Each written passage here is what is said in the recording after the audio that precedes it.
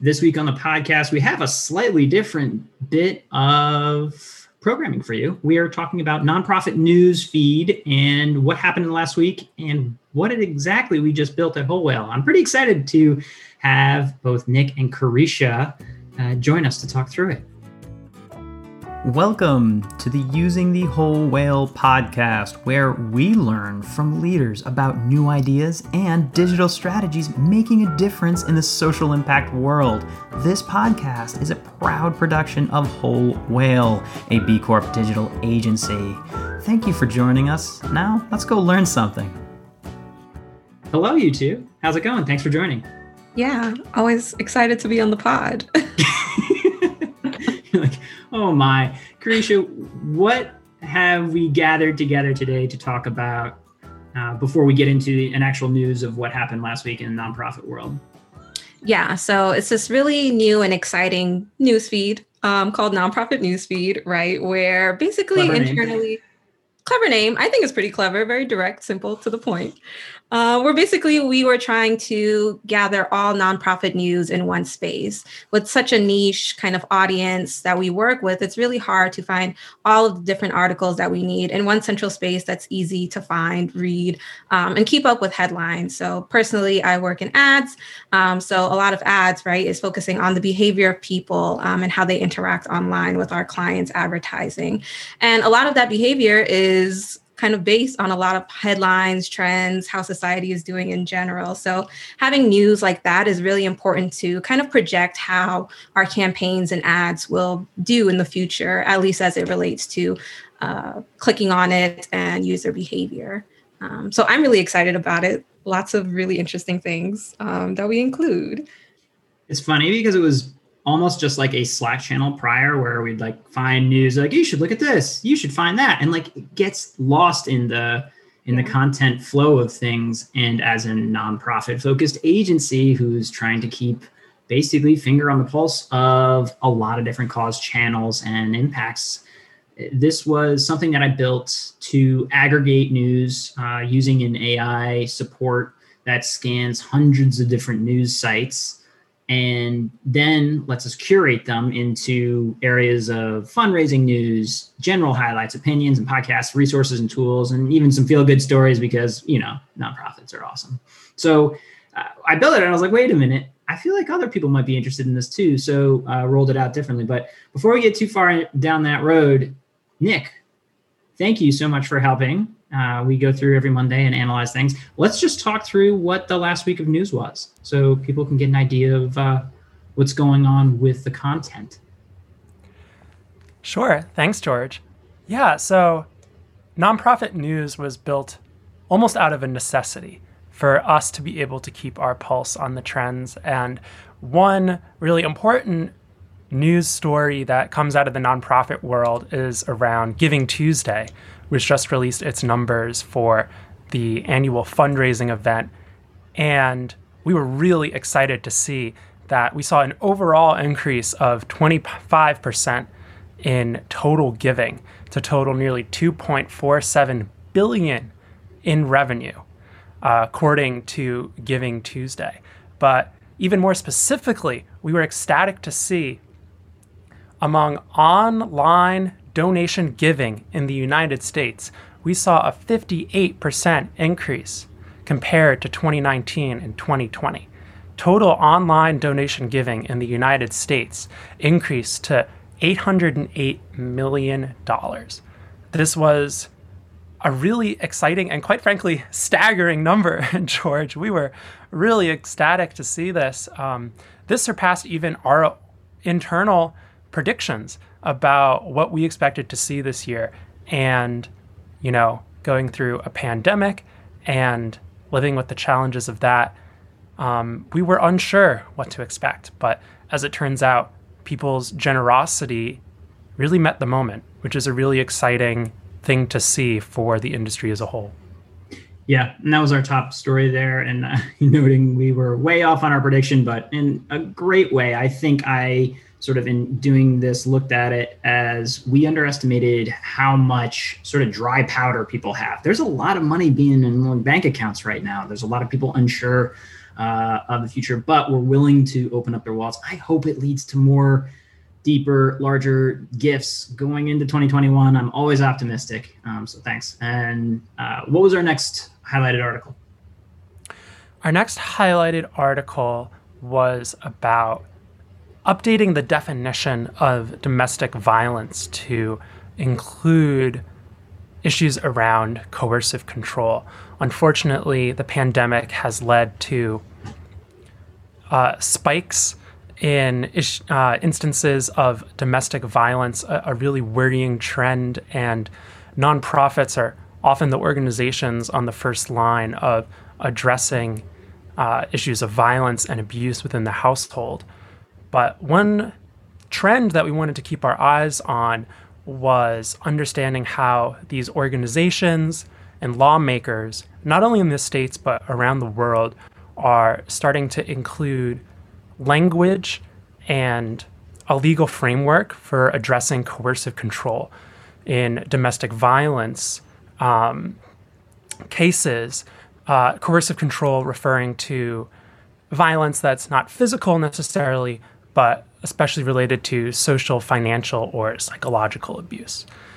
So some states have moved ahead on codifying this in law. Some countries have gone ahead and solidified this into writing.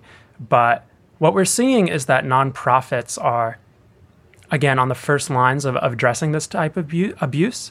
And advocates within the field are calling for evidence-based training to identify and respond to coercive and controlling behaviors for police, lawyers, judicial officers, health workers, child protection workers. So it's really an all-hands-on-deck response that's required. But this couldn't come at a more important time, especially given the pandemic when so many of us are stuck in our homes. So something to definitely continue to follow. Especially interesting for our team that pays attention to language, how it's used and how it's searched, questions that are asked. And, this jumps back into Carisha's point of saying, like, look, if this is, basically lexicon that's been around since early 2000s, frankly, there was a book already written with that title, but to have it on the tips of the tongues of lawyers, of people creating the legal frameworks and police training, that's something that we can pay attention to and bring to our SEO and content marketing work. So for sure, important to see that as highlights it was. We saw the New York Times and other places as well in our articles. All right, Carisha, we also have summary links of news that happened, popped up in the last week. You want to go through some of those? Yeah, sure. Some more things that happened in the news within the past week. Seeing that Elon Musk is donating $100 million to find the best carbon capture technology, which is really exciting. The Earth could always use a little more love and attention, especially as it relates to reducing our carbon footprint and really capturing some more, as it implies, that carbon footprint, right? So really exciting, especially as it relates to environmental organizations who are, always spreading the news and word about research that's happening. And like I said, really reducing the carbon footprint. Yeah, I'm of two minds of this. One is that it's awesome to see, a mega billionaire pay attention to the good old Earth he's standing on and not just interested in leaving it and going to Mars. But it's not a traditional donation, right? It's not like he's just given this to the Environmental Defense Fund or like TerraPass or someone.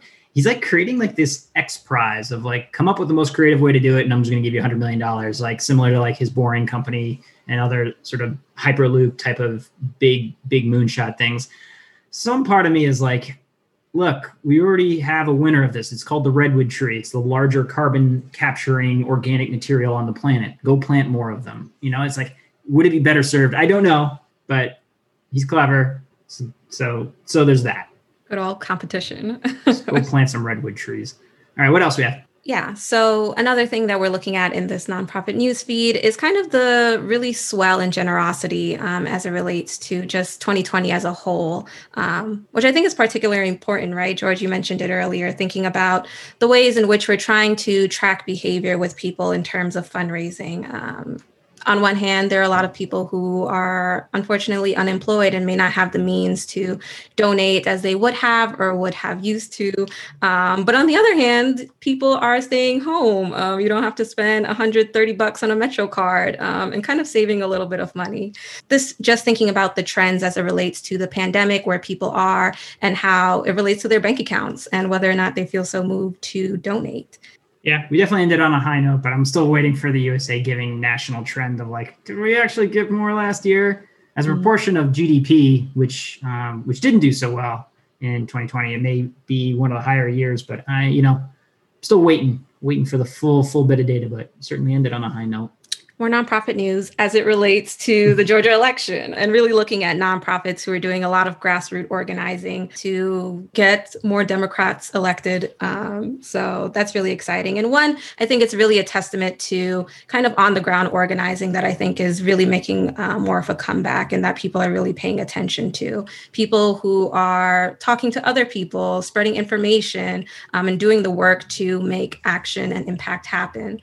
And I think will really be a catalyst for paying attention to more very local organizations who are doing the work in their very direct community to make sure that things are happening and people are okay. Yeah, no comment. It's awesome. Stacey Abrams was like to reset the table for what is possible. We also had that one, Nick, you want to read about the militia-related nonprofits?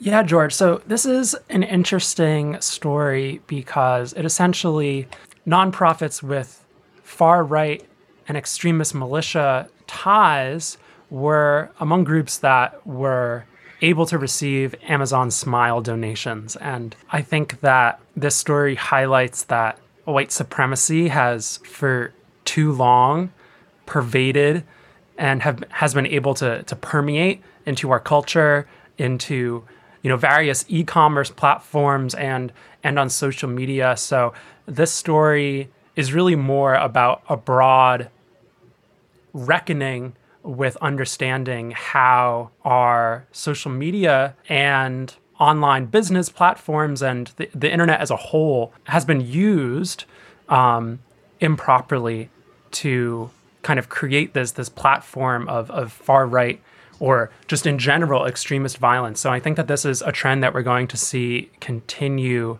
of corporations and tech companies really working intently to try to make sure that these groups are deplatformed and can stop spreading their propaganda.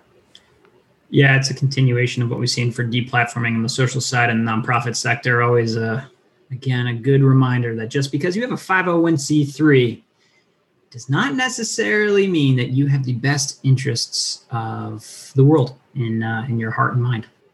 Okay. Oh, the nonprofit post. We put this on the list. I was sad to see this one. So this article takes a look at the job market as it relates to nonprofits, right? So, with the pandemic, lots of financial cuts are being made across all industries. And we're taking a look specifically at the nonprofit sector, as this is a newsfeed for people who are working there.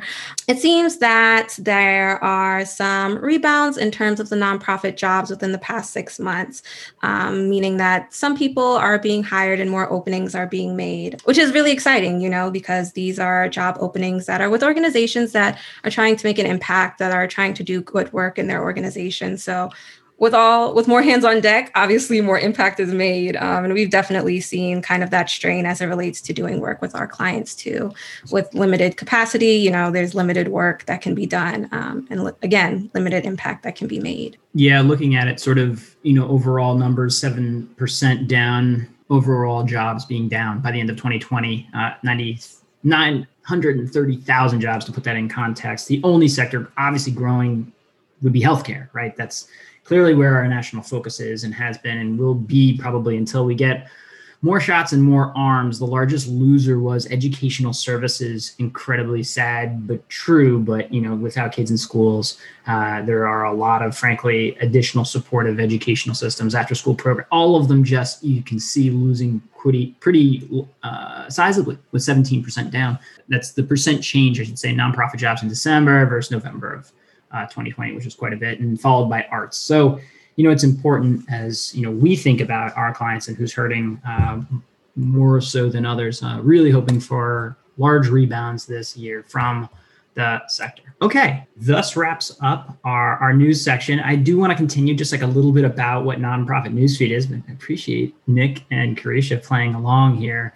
I presented it to the team, like I said, as a way for them to stay updated, but then similar to the way Whole Whale has created other products that simply try to help the social impact sector, we said, hey, let's aggregate the type of news that is most helpful to us, and maybe others will follow along. So this is a weekly newsletter that is sent out. You can sign up at nonprofitnewsfeed.com, and it's free. And then you also get access to the Feedly boards. So we actually have sort of really great readers that let you scan all of this stuff in one place. And the reason we're doing this is it's a tool for us, tool for others, but then also lets us put a spotlight on great nonprofit sector news and information that may also help others do more, a little bit better, more efficiently, because there's a lot of different places I chase this stuff down from. So thanks again, Carisha. Nick, anything else to add? No, excited for you guys to subscribe and keep up in the news. All right. Nonprofitnewsfeed.com, where you can sign up. We'll also have show notes. As always, you can find the link and list of these articles.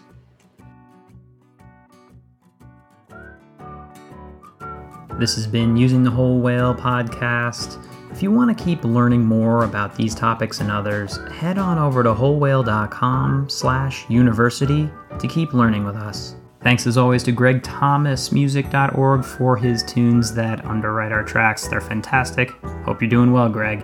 And just a reminder, subscribes really help us on any platform that you listen to us on. Please give a thought to click and subscribe, and maybe even a comment, because we like hearing from you.